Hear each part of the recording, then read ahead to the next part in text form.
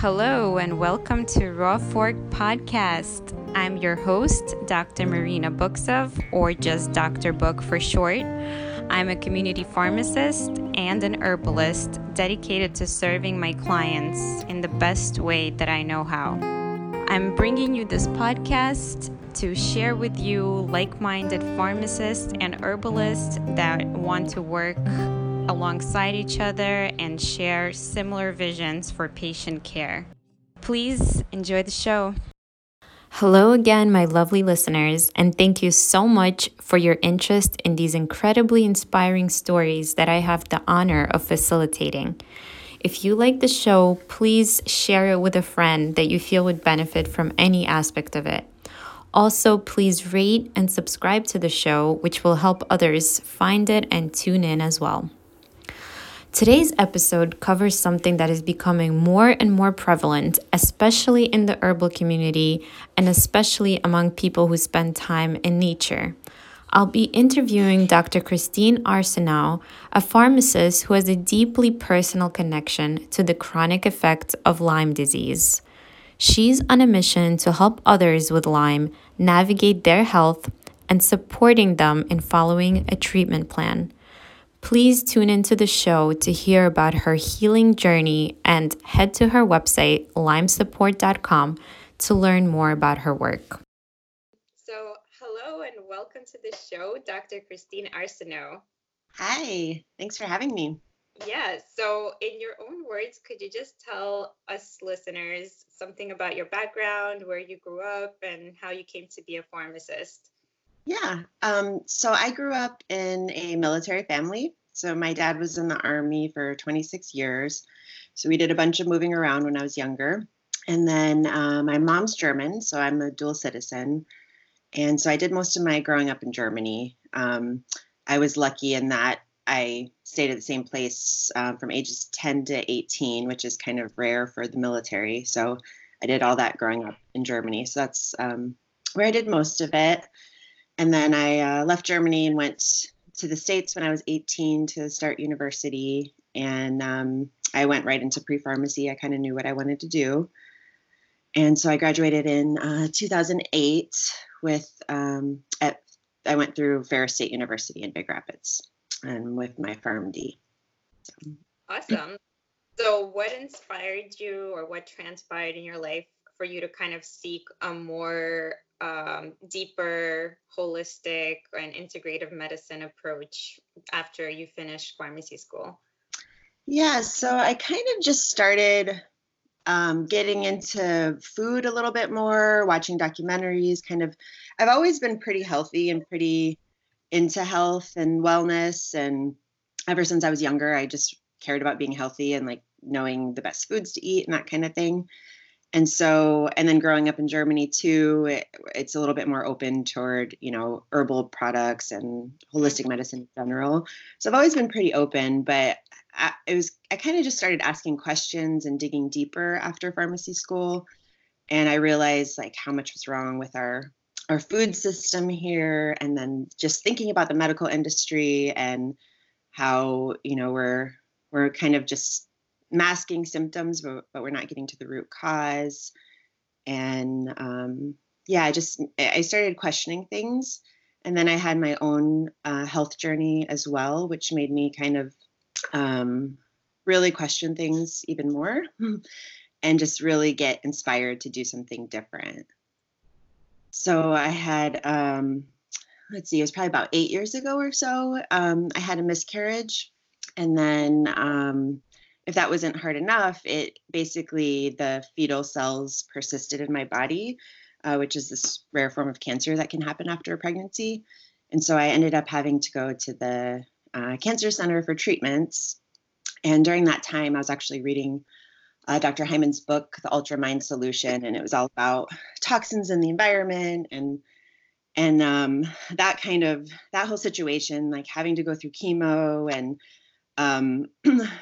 kind of just learning about toxins in the environment, that kind of thing, just really, I just felt like I had to do something. I had to make a difference. And so at that point is when I kind of started getting into more natural projects here and there. I was doing some health coaching, some blogging. I started a natural skin care company. I just wanted to make people aware because I was just, I was sitting at the cancer center and there's people sitting there getting their chemo, eating McDonald's. There was, the volunteer was coming around giving you like cookies and crackers. And I was just like, why is there not like an organic juice bar here? Like, why, like we could be doing so much better. And so that was kind of like the big spark for me, where I just really felt like I might be able to make more of a difference going a different route than the traditional, medical route, giving medications for symptoms. Mm-hmm. Well, I'm sorry you went through that. Yeah, thank you. And I worked at a hospital at the time, and there was a lot of things I really enjoyed about working in a hospital, but my passion has always kind of been, health and wellness, and so sometimes I felt like, there's definitely a place for medications and they definitely can help people. But sometimes I felt like we were kind of patching people up and sending them home, and then they would come back with the same thing because they never addressed any underlying issues. And so I just thought, for me, I was kind of just ready for a change. I wanted to do things a little bit differently. Yeah. So did you get any formal training, or how did you start doing like the blogging and the health coaching? Was that all based on your experiences, or were you going under some sort of training? Yeah, at that point, it was mostly based on my experiences. I was working with a doctor that was, more holistic minded and doing some health coaching with his patients. And so I had people kind of guiding me, and it was a lot of, self-taught, just listening to podcasts, reading things, learning whatever I could. And then I decided, well, then I was also, so I was still kind of having these weird health issues after all of that. I ended up with meningitis, and I was in the hospital. And at that point, it was just like, I just had this feeling that there's something going on. And I asked the infectious disease doctor at the time if she would test me for Lyme disease, and she refused and said there's no such thing as chronic Lyme disease. Right. That was when I was in the hospital with meningitis, which is an acute condition. And so I kind of thought there might be underlying things going on, but I couldn't really get any answers. And so after that, I had to go home with a PICC line and give myself medications for 3 weeks. And that just gave me some time to think. I was resting and healing.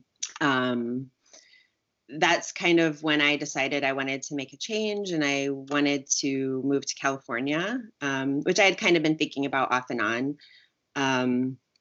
And so I made that change. And so I changed not only, states, but I also changed from a hospital setting to an integrative pharmacy.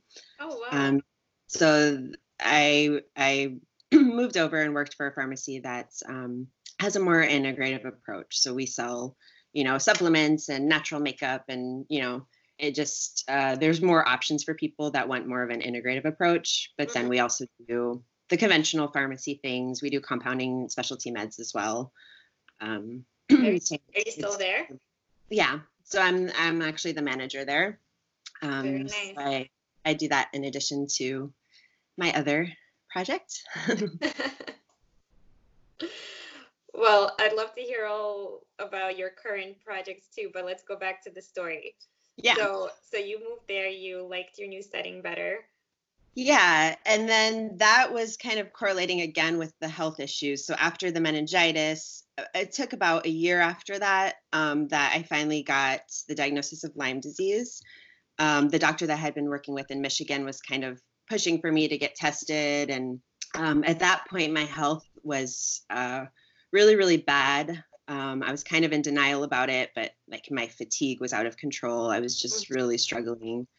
A lot of pain, a lot of just kind of struggling to get through. I knew something was wrong, but I was kind of in denial. I didn't think I was really that sick.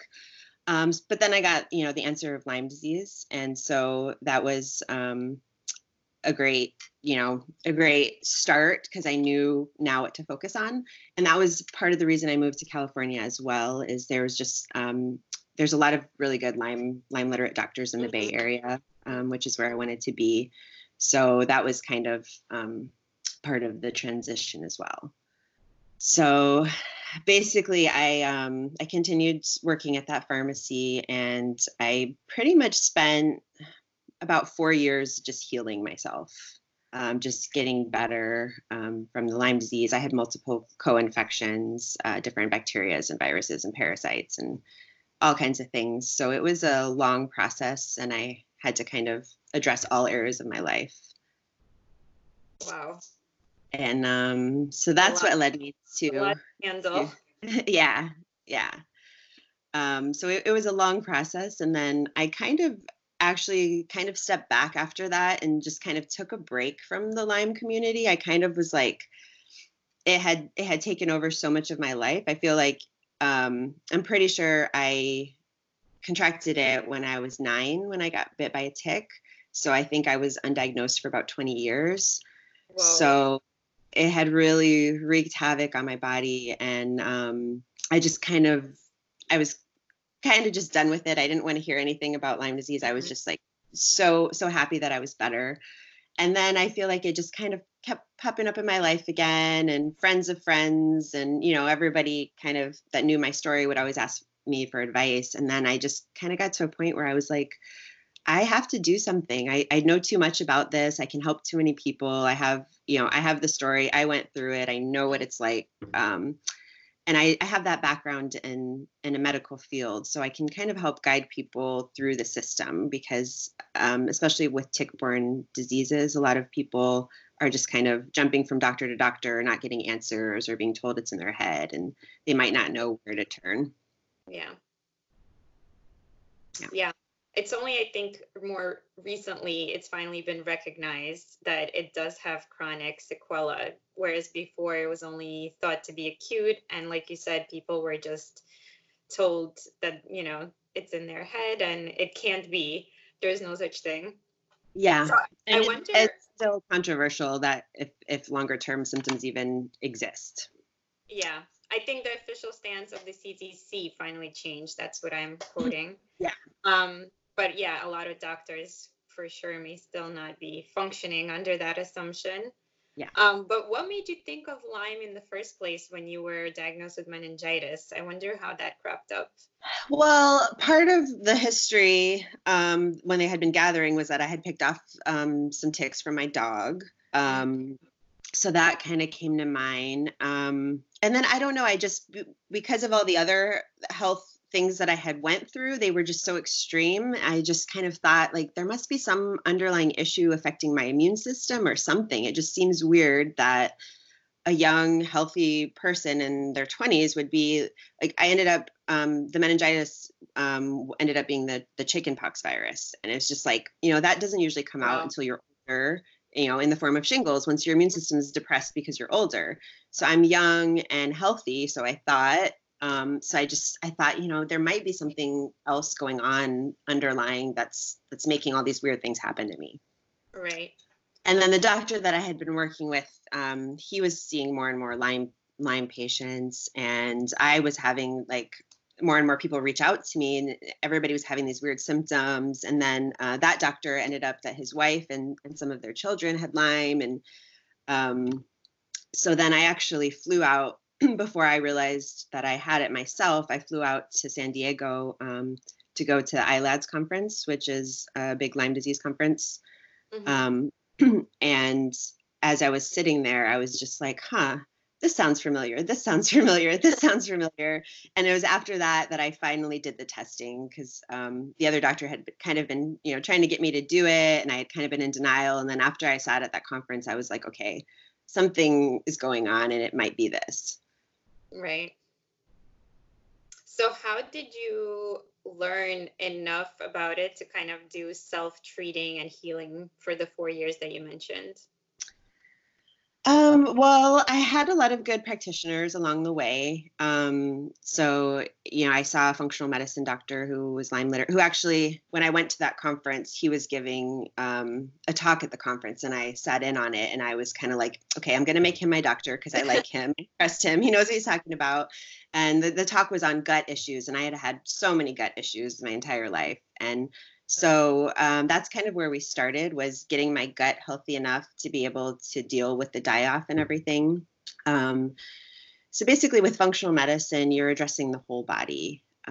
So I had to address everything. There's not really, one easy answer on what I did to get better. It was a long process of growth and discovery. And, I used a lot of plant medicine. I was going through therapy. I did a lot of meditation, mindfulness. So you kind of have to address everything. And I had a team, I had my Lyme literate practitioner, and then I also was getting IV vitamin C infusions at a different clinic. And then I had a neurochiropractor who was helping me.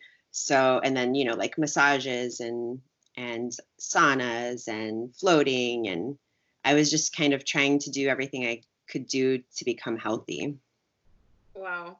So from all of those modalities that you mentioned, do you think that a couple stand out more as being more therapeutic to you, or do you think it's highly individualized, or what was your experience and conclusion? Yeah, so I think it's very individualized. So it's everybody's journey is different. And then the other big thing with Lyme disease that we don't always talk about is co-infections. So, this tick, it feeds off of all these animals in the woods. So it's not just picking up one bacteria, it's picking up multiple bacterias or viruses. So a lot of people have more than one infection going on. So like in addition to Lyme disease, I had Bartonella and Babesia, and then, different viruses and parasites as well.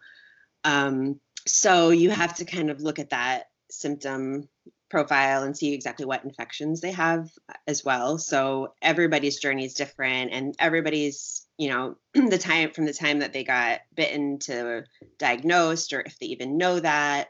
There's so many different factors. And then you have to kind of look at the host itself and how healthy the person is to begin with.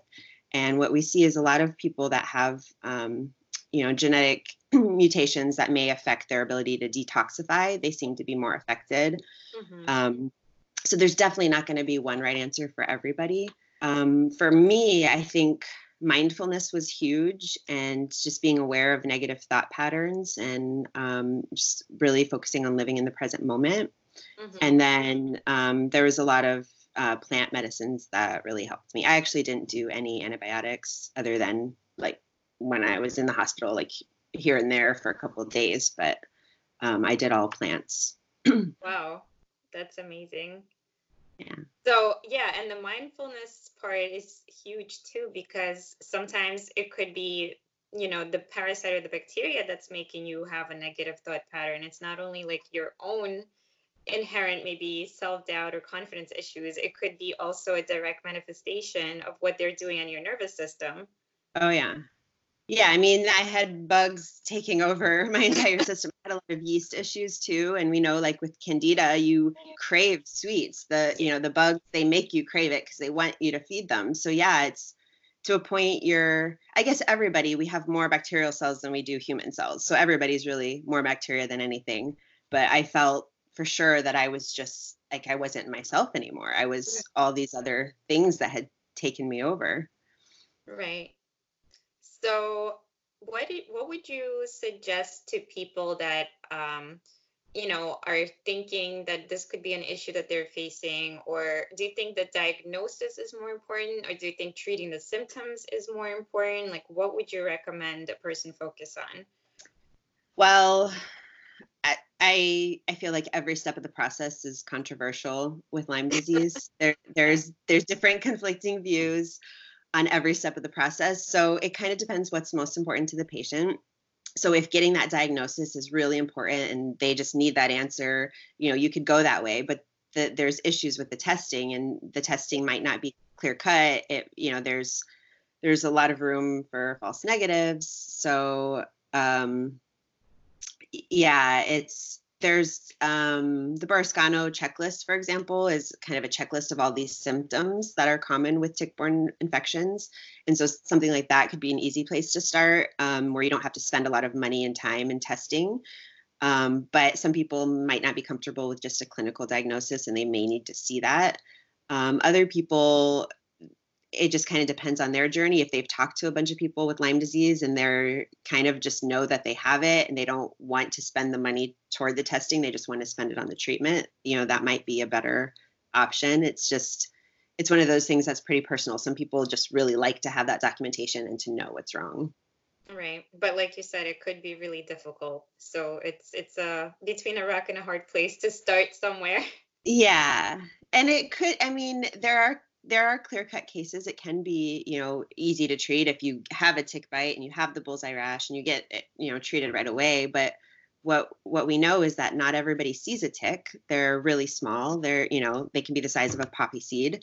So they might, you might not even notice it. Then there's some data that shows that even like fleas and mosquitoes and lice and other things could potentially transmit the bacteria as well. So it doesn't even have to be a tick. Mm-hmm. And then the bullseye rash, there's different numbers on how many, what percent of patients experience that, but it's, maybe 30% at best. So a lot of people don't get the rash. So it gets tricky because it's not really clear cut. But if you find a tick and you save the tick and you test the tick and you get the bullseye rash and everything is perfect and you start your antibiotics right away, then yeah, it could be not a very difficult road. But for a lot of people, it seems to be really a longer term treatment plan. Mm-hmm.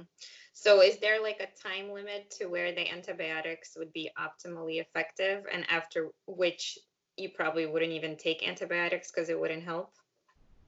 I don't know that there's actually been, a consensus on that at all.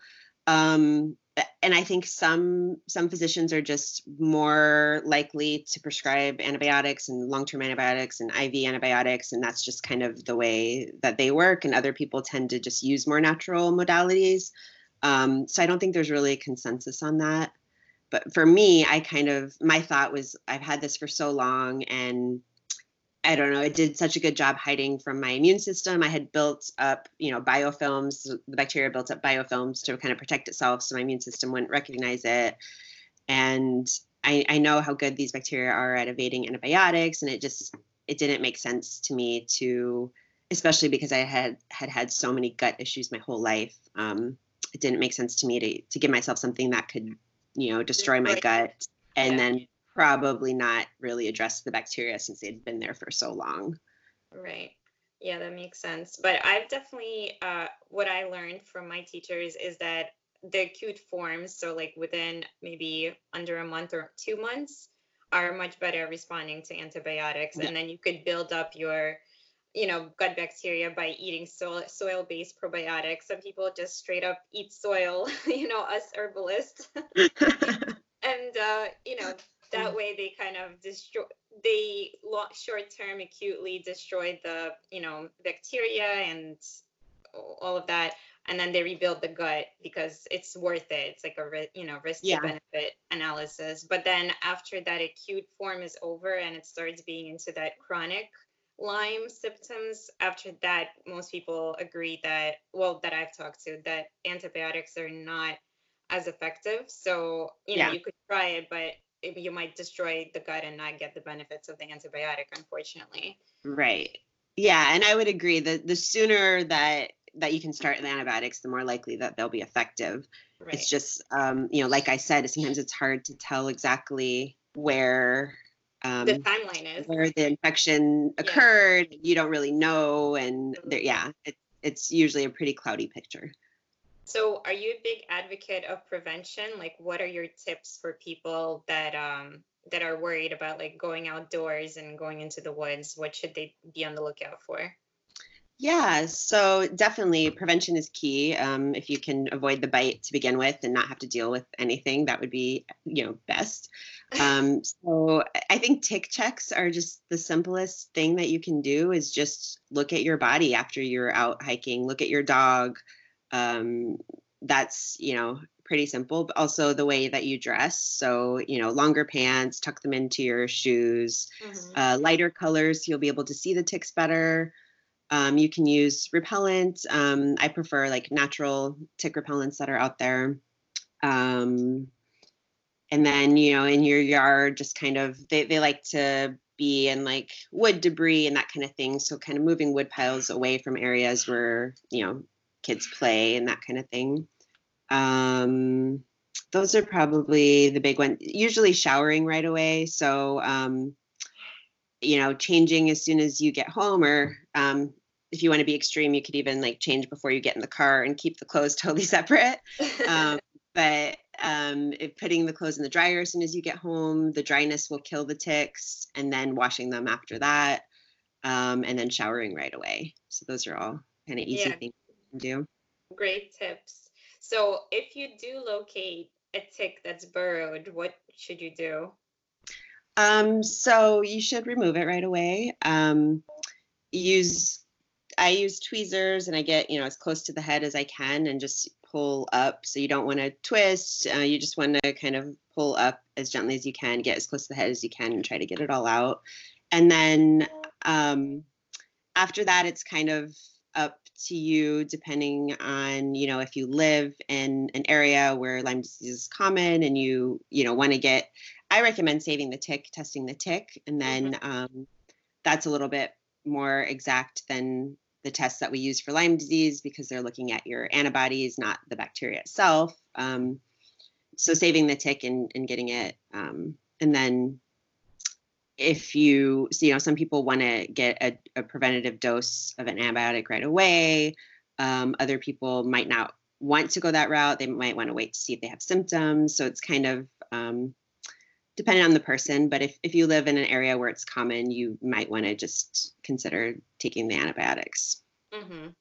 So when you want to save the tick, is it like put it in a small Ziploc bag? Is that okay? Or what should Yep, that's fine. You can I've heard of people putting them like in the fridge or the freezer. That seems to be fine. I wouldn't add like any alcohol or formaldehyde or anything like that. That might interfere with the tests. But you can just put them in a Ziploc bag.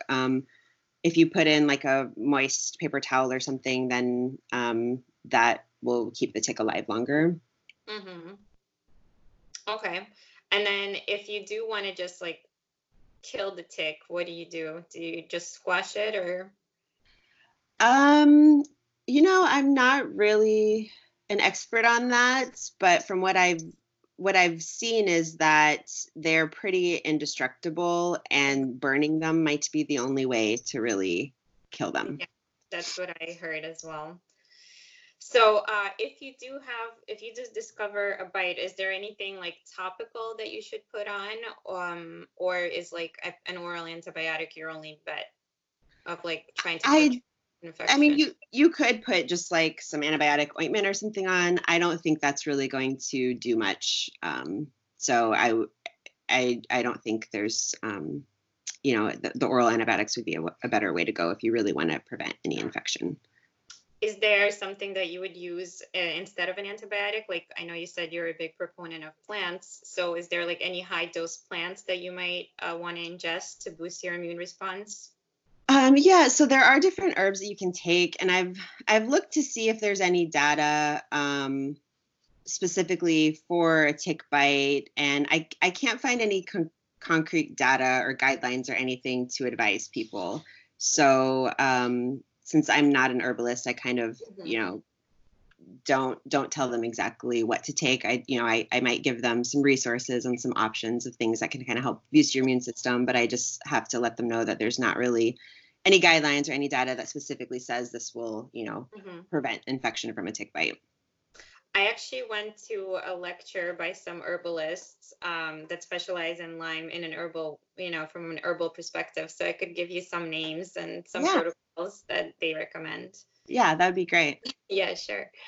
So in terms of the preventative sprays, are they usually essential oil based? And do you know which ones are really effective in terms of preventing tick bites in particular? So there are some, I think they're all pretty much essential oil based, and it's usually a mixture of, there's like lemon balm and, I can't think of all of I think Yeah, rosodrimium is one. yeah, exactly. I've heard the lemon balm and the rose geranium, and then one that's really unique, I guess, to ticks is catnip essential oil. Okay. Yeah, and that's like really difficult to find, but that's what I hear is really effective in terms of warding off ticks. Okay. And that's a little tip for Nice. people. And then So, there's natural repellents that you can get for your yard as well. So I know there's one called Tick Kills by a natural repellents company. So yeah, there's things like that you can get as well. oh, that's awesome. So is it like a time release thing that you could put on for, like a few weeks at a time, or you just spray it every day, or how does that work? I'm not sure. I haven't looked into it. I know that they're out there, but I'm not sure Yeah. exactly how. No, Yeah. that's a great tip though, because I live in an apartment, so it's not really pertinent to me. But for people that live in houses, a lot of people get sprayed with like either mosquito or whatever Yeah. chemical things. So this is a great option for them if they want to do it in a more natural way. Yeah. Yeah, especially for little kids, running around the Definitely. grasses. I hope you don't want them to run around in chemicals, and you'd want to opt for a more natural alternative. Yeah. Yeah, Definitely. so that's a great company. I'll include that in the show notes. Okay, so tell us about those projects that you were mentioning, that you have several businesses, and like what your goals are for each of them and how you got into them. Yeah. So now my business is Lyme support. So that's pretty much all that I'm doing. Yeah, I'm not making the natural cosmetics anymore. I kind of stopped that when I moved to California because I was just so exhausted. I just couldn't do anything extra. And Mm-hmm. so after I had that time of healing and kind of that time of reflection, and then I was ready to like jump back into the Lyme world. So now it's like I'm here and I'm back. And so I started a business called Lyme Support, and it's all about helping change the lives of people that have Lyme disease and whatever that means for them. So it's very personalized, and so it's health coaching with a functional medicine approach. And then I also work with holistic hospitals that do Lyme protocols. So there's St. George Hospital in Germany, and then Sanoviv in Mexico, and they're doing some pretty cool things for people with Lyme disease, like whole body hyperthermia. And so that's something that we can't do in the U.S. So I give patients education on those kind of protocols in case that's something they're interested in. And then it just kind of depends what the patient needs. Sometimes they just need to find a Lyme literate doctor. They really are just getting started. They don't know where to turn. So they just kind of want somebody to talk to who's been through it. And then other times they want the personalized health coaching. They realize that Lyme disease is something you can't, just heal from overnight. It's a process, and it's going to take time, and it's going to take a team. And so then it's personalized health coaching, where you're really kind of honing in on what they can do to optimize their life and to feel better. Mm-hmm. That sounds wonderful. How did you get those relations with the two hospitals? Like, how did you learn about them? And do you just refer patients to them, or is there some kind of back and forth that goes on? Yeah. So I just refer patients, and then it's back and forth because they also will send patients to me that might want some additional support when they go home and just kind of know how, just need some additional help in healing, and maybe adhering to the diet that the doctors want them to adhere to, or that kind of thing. So it's kind of a back and forth relationship. And I learned about them basically through friends. I know a lot of people in the Lyme community, and I have a lot of friends that message me like, "Oh, I have a friend with Lyme disease. You should talk to them." That kind of thing. And so I just made the connection that way. I met two people who had done the hyperthermia themselves, and it had changed their lives. And so I really thought that was an important thing to include in my business, because it kind of, the whole body hyperthermia, they warm your body temperature up to 41.6 Celsius. And what it does is it kills off the Borrelia bacteria. And it also stimulates your immune system. So your immune system can, really get in there and clean up all the debris and help you detox. And the heat kills the biofilms, and it also makes the antibiotics 16 times more effective when you give them in that environment. So there's a lot of, so there's a lot of really good data there saying, why hyperthermia is good for Lyme patients, why it can kill this bacteria.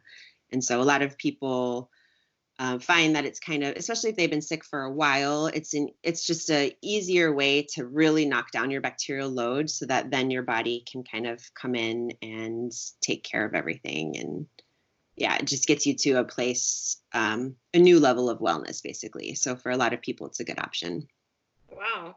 So is this helpful for chronic cases as well as acute, or do they have to go through some kind of pre-treatment and then start the hyperthermia treatments? So they do pre-treatment there at the hospitals. So basically for both of them, it's either a 2 or 3 week protocol, and they do the hypothermia twice during those 2 weeks. And that first week, they're basically getting you ready for it. So they are, building up your immune system, detoxing, giving you the nutrients that you need so that you're going to be able to tolerate it well and be detoxed for it and be able to handle it better. Wow, awesome.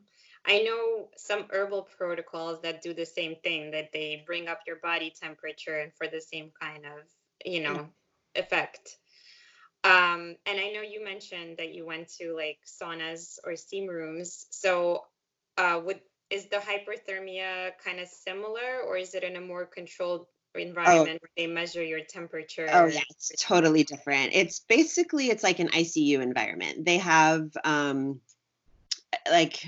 I'll give St. George as an example. In Germany, they have 4 beds, one hyperthermia expert doctor who's there for those 4 patients. Each patient gets their own ICU trained nurse, and they take 2 hours to warm you up to that temperature. Then they keep you there for about 2 hours, and then they take 2 hours to take you down. They're continuously monitoring your vitals, your temperature the whole time, and they're right there with you. So they take it very seriously. It's not at all like, just like a sauna. It kind of looks like a tanning bed or something, but it's a lot more high tech than that. Yeah. So my question is, okay, so the hyperthermia is quite different from the sauna approach, but would you think, or from your experience, was, infrared or regular high heat saunas therapeutic as well? Like, would that be an option for people that can't go to these hospitals? Definitely. I mean, I wouldn't say, it's definitely not equivalent, but saunas in general are great to help you detoxify, especially infrared saunas. So that definitely helped me as well. And do you have to be there for long to get the benefit, or what was your experience in that department? As far as like infrared sauna? Yeah, like a session, would it need to be a long session, or? No, I mean like 10, 15 minutes. Oh, nice. Yeah. Yeah, because infrared, you don't even feel that it's really even that heated. Yeah. Yeah. Yeah. Yeah, it's not like a typical sauna. It doesn't feel super hot. It's pretty comfortable. Yeah. Yeah, so that's cool. That's good to know. So are these considered like alternative hospitals, or are they conventional in these countries like Mexico and Germany? Yeah, so I would say they're pretty conventional. So in Germany, they only have a certain amount of licenses to do the whole body hyperthermia. But those licenses are given out by the state, so it's well accepted. And in Germany in general, the holistic viewpoint, homeopathic products have been around forever. Those are accepted by everybody.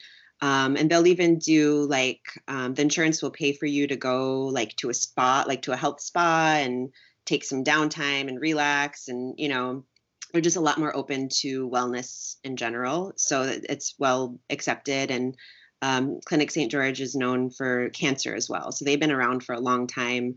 They started by, just focusing on cancer. And then they had a few patients that had cancer who also had Lyme disease. And their Lyme disease symptoms were exponentially better after the whole body hyperthermia. And so then they started looking into the data, and that's kind of how that all evolved. And then Sanaviv in Mexico, they are, a fully certified hospital as well. And they are certified by the Institute of Functional Medicine. So I believe that's the only hospital in the world that's certified by the IFM.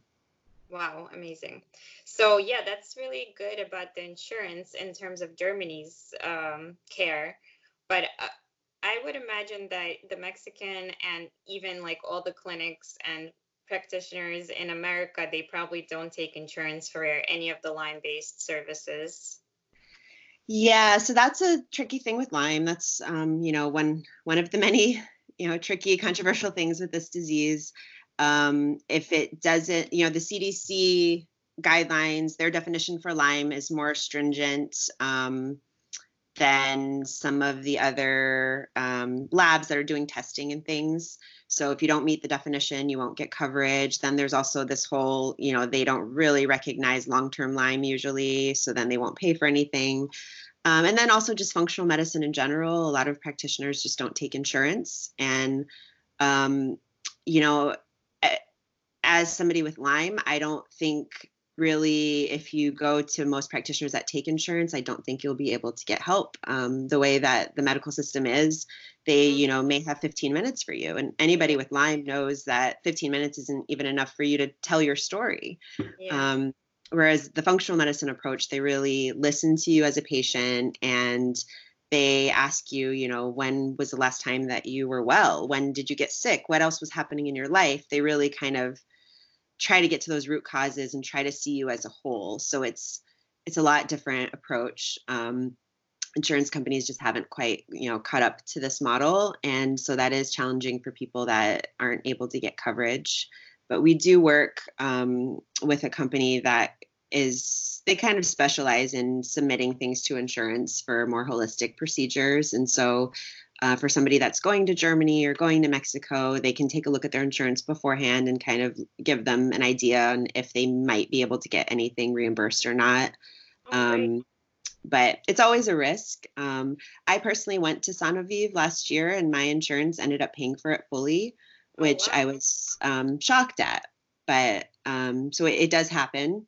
But yeah, you just, nothing at that point. I was well, I've been well from Lyme. So I wasn't going for Lyme protocols. I was going for, just a physical and rejuvenation and detox and things like that.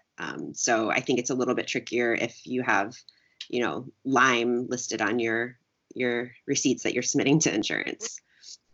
Interesting. Okay, well, that's good to know that things like this are happening. Yeah. Do you work with other functional medicine practitioners to order the labs and to take care of your patients, or do you just like refer back and forth to get a whole protocol together? Yeah. So right now I don't officially work with any functional medicine practitioners. I really am working more as a health coach than a pharmacist. So I'm really not ordering the labs and that kind of thing. I'm kind of just working with people who are already working with practitioners and just need some help implementing things and making those changes in their lives. But I'm open to it, to maybe partnering with a clinic.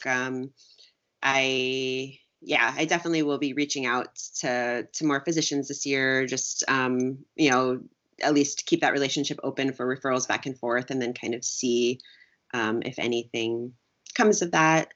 Right now, I'm actually doing a functional medicine coaching academy certification to become a functional medicine health coach. So my focus is really more on coaching than being a pharmacist, because I'm finding like the coaching role, you're really an ally and you're just kind of walking beside them along their journey. And then as the expert role, you're kind of just telling them what to do. And we know that doesn't always work. You tell somebody to take their medications, they don't go home and do it all the time. Or you tell them to change their diet, they don't actually do it.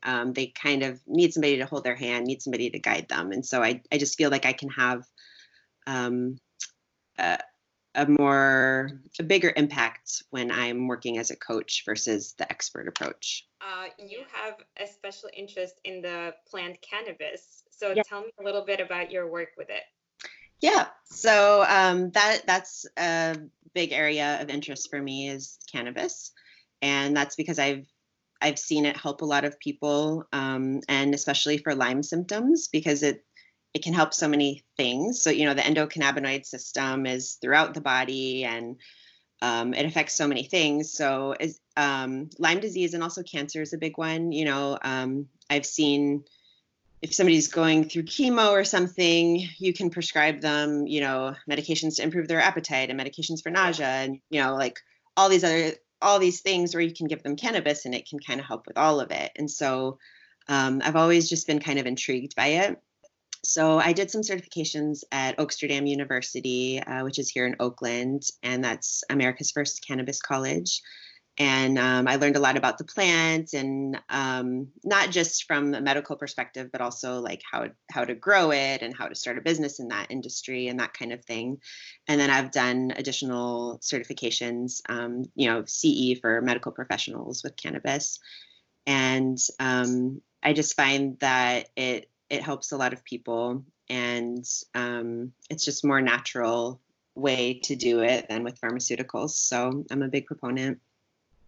So which form of the plant would you recommend? Do you do like extract of CBD only? Do you do equal parts THC CBD? And do you do tincture, capsule, all the dosage forms that are available out there? Like, what are your favorite ones to go by? So again, the answer is it depends. It's always, my work is very client centered. So it always depends on the person and what they want. So I start usually by getting a feel of how they feel toward THC. So CBD is the part that everybody knows that has the health benefits. And then THC is the part that gets you high, which I don't really like to break it down that way because THC also has a lot of medical benefits. And then I also think there are a lot of benefits of getting that high and getting a different perspective on life. So I don't like to demonize that part, but everybody has a different comfort level. So some people don't mind the high, other people are really scared of it, want to avoid it completely. So it depends on their comfort with the THC. I do think that whole plant products are better than extracts for most cases. Now, if you have if you have a child with epilepsy and they need a certain dose of CBD, then that's different.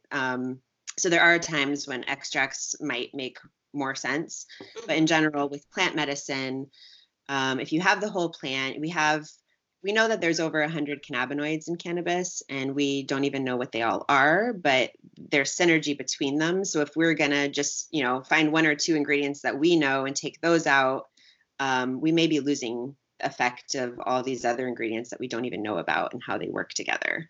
And so if you look at dose response curves, if you use a whole plant, people tend to get a response quicker, and it kind of lasts longer. Whereas with an extract, it's kind of a more narrow therapeutic window. It kind of drops off and you have to find that optimal dose. So I prefer whole plant, some THC, because I don't think we need to take it out completely. I think it works better with all the parts. But then it just depends. If somebody doesn't want the high, then I usually go with like a 20-to-1 CBD to THC. Usually tinctures of some kind are good for a lot of people. Some people like to smoke, and that gives them a quick onset. I'm not opposed to that. Some people just want topical for aches and pains and things like that. So it kind of just depends what we're treating. Awesome. Thank you so much. I agree with everything that you said. All right, so we're coming to the end of the interview now, and if you don't mind, I have just a couple more rapid fire questions. Sure. All right. So first of all, what are your plans for the future with your business? So this year is all about growth. Last year was all about setting up and really, finding my structure and my vision and getting things just how I wanted. This year's all about growth and collaboration, and I'm hoping for speaking engagements and projects and collaborations and things like that. Just getting more exposure. I think there's so many people that need help, and they just need to know that there's companies like me out here that can help them. Awesome. Well, best of luck for all of that to happen in the near future. So second of all, what is your advice for other students, pharmacy or otherwise, that are interested in pursuing this kind of more integrative or holistic approach to health? Yeah. I would say just you start by learning. Just it's okay to be self-taught. It's okay. We already have our doctorate, or at least everybody graduating now does. We already know a lot in this field. We already help people. We already talk to people every day. So learn what you can as you go. And even if it's, just learning that statins deplete coenzyme Q10. So recommend, counseling patients on that, take some CoQ10 with your statin, anything that you can do. Then if there's an area that particularly interests you, seeing if there's any local groups that you can join. And then, it just kind of depends. Like I'm part of the International Cannabis Society for Pharmacists. There's functional medicine pharmacist groups out there. There's different networking opportunities that you can do and events that you can go to start the learning process. Awesome. What's the number one thing that listeners can do right now to improve their quality of life? Ooh.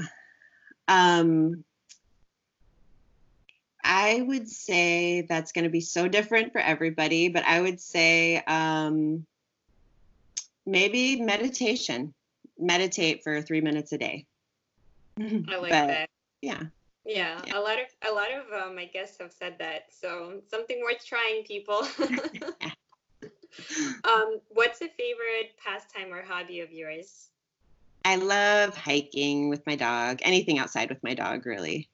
Lately we've been going to the beach a lot.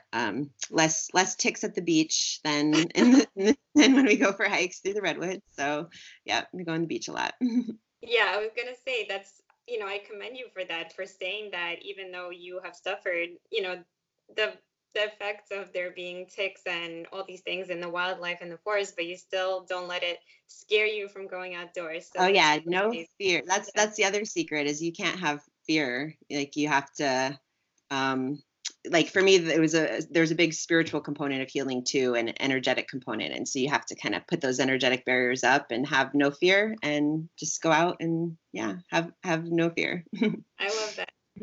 Okay. And lastly, what's your favorite beverage that you like to drink?